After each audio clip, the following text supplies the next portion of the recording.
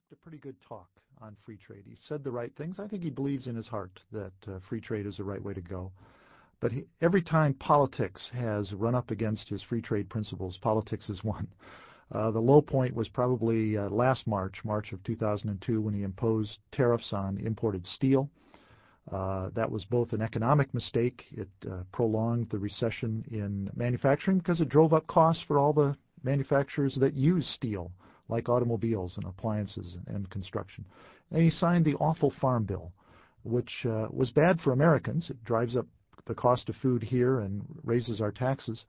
But also it's terrible for poor countries who are very competitive in exporting and selling food to the rest of the world. Well, what does the Farm Bill do? It drives down global prices and really impoverishes marginal farmers in countries around the world. So on the big things, unfortunately, this president has taken some steps backward. Our hope is, Bob Zoellick's a quite aggressive U.S. trade representative. We've tabled some very good proposals in the WTO that would move the world in the right direction. So maybe my hope is the worst is behind us, and we'll start moving forward from here. But up until now, the president on walking the walk has been quite a disappointment. Johan, let's talk about European agricultural subsidies, which can be as steep as the Alps, I understand. And tell us about the cows. Well, I mean, you can try to measure the cost of agricultural production subsidies in many different ways, but the figures are very abstract. I mean, $320 to $360 billion every year in subsidies in the OECD countries. To put it in perspective, I think we should use a cow metaphor. This would be enough to fly all the cows, 60 million of them in these countries, once around the world every year in business class, and they would still have $2,000 each, more than that, to spend on their stopovers in these countries. And I mean, this is how much we spend in our country, about $1 billion every day, to destroy free trade, to destroy the possibilities for poor countries to compete. That's bizarre, and it's really illogical. It's irrational. You know, Bill, if you're looking for an example of progress, I think in the last 10 or 20 years, the world has woken up to the scandal of rich country agricultural policies. And the complaints from the poor countries increasingly are against these agricultural policies, which are bad for us. You know, if we were to liberalize our agricultural system, get rid of the subsidies, get rid of the trade barriers, we'd be the biggest beneficiaries here in the United States and the other rich countries. But it would have significant benefits for poor countries as well. So I think the terms of the debate are shifting, and now we're arguing about where to liberalize and how fast to liberalize, and I think that's a very good development. Some of the critics of globalization point to what they call horrible conditions in Asian sweatshops, and Nike factories have been portrayed as something out of Charles Dickens. Johan, you've been to some of these places. Are they as bad as they say? Are they really sweatshops? And how do they compare to, well, the factories that were there before Nike built one? Well, when I go there, my first impression is that, yes, work seems to be tough. It doesn't seem to be the perfect working conditions that we would be used to here, and definitely not what the affluent anti-globalization protesters, what they are used to in their lecture rooms and so on. But that is not what they compare this to. The work is working there, and that was my second impression. When I asked them about their hopes and wishes, the first thing that they usually mentioned was that they hoped that Nike and other multinational corporations could expand their production so that they could give those sort of jobs to their neighbors, to their relatives as well. Because even though they happen to be bad by our standards, it's the best kind of jobs that exist in those very countries. It gives them a safer working environment, it's a safer machinery, regular wages, and higher wages, about 5 times more than the average wage in these countries. So that is why people come a very long way to get those jobs. And what about the conditions of the factories themselves? It hardly is comparable to what we would say are sweatshops, because, I mean, they're lit, they're air-conditioned, there are fans working at high speed and so on. People get free meals, free medical services, and so on. And I mean, that is something that we should compare, once again, with the alternatives that these people have. And that's back-breaking hard labor in rice paddies. It's horrible conditions in domestic factories. This is not something that multinational corporations give because they're more generous. higher wages, better conditions, and so on.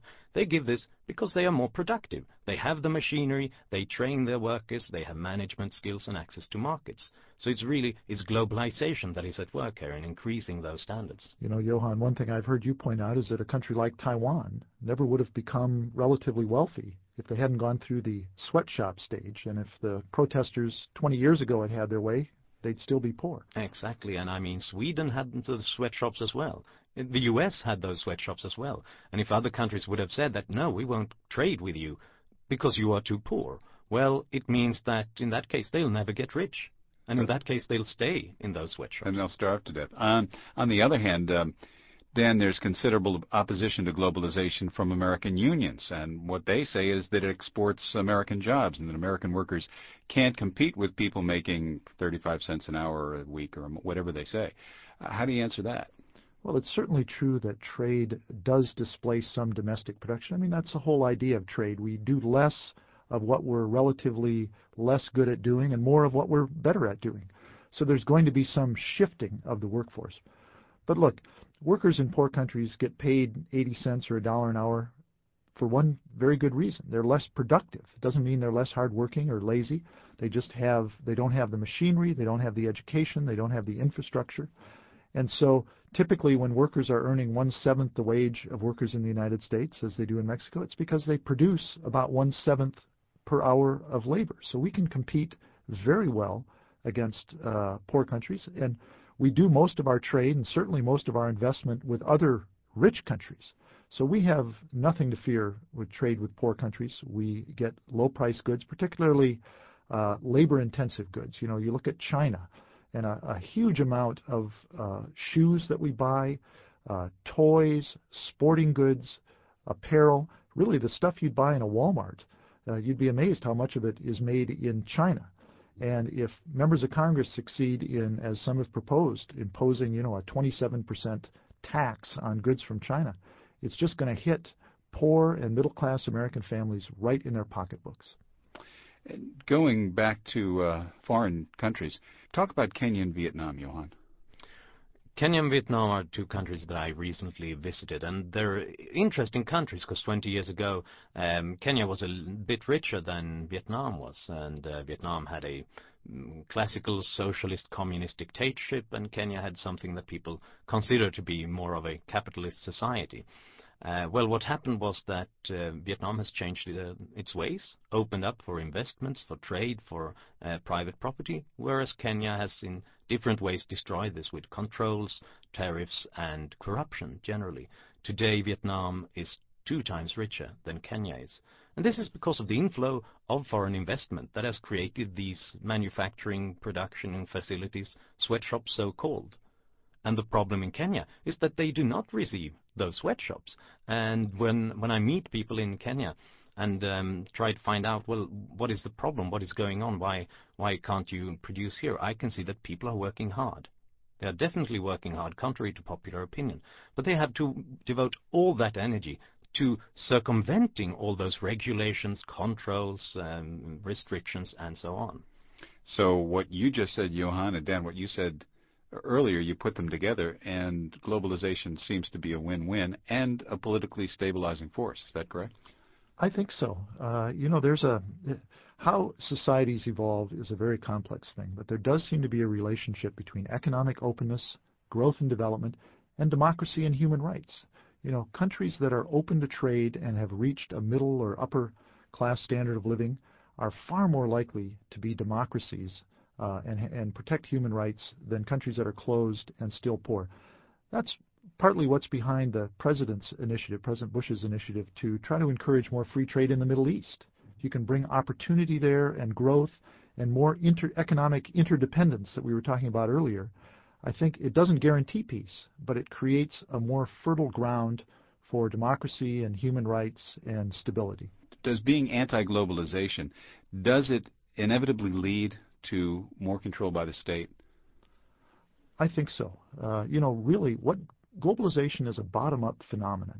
It isn't the WTO or some bureaucrats at the IMF designing some system to benefit certain people. It's really government withdrawing its control. It's what happens when people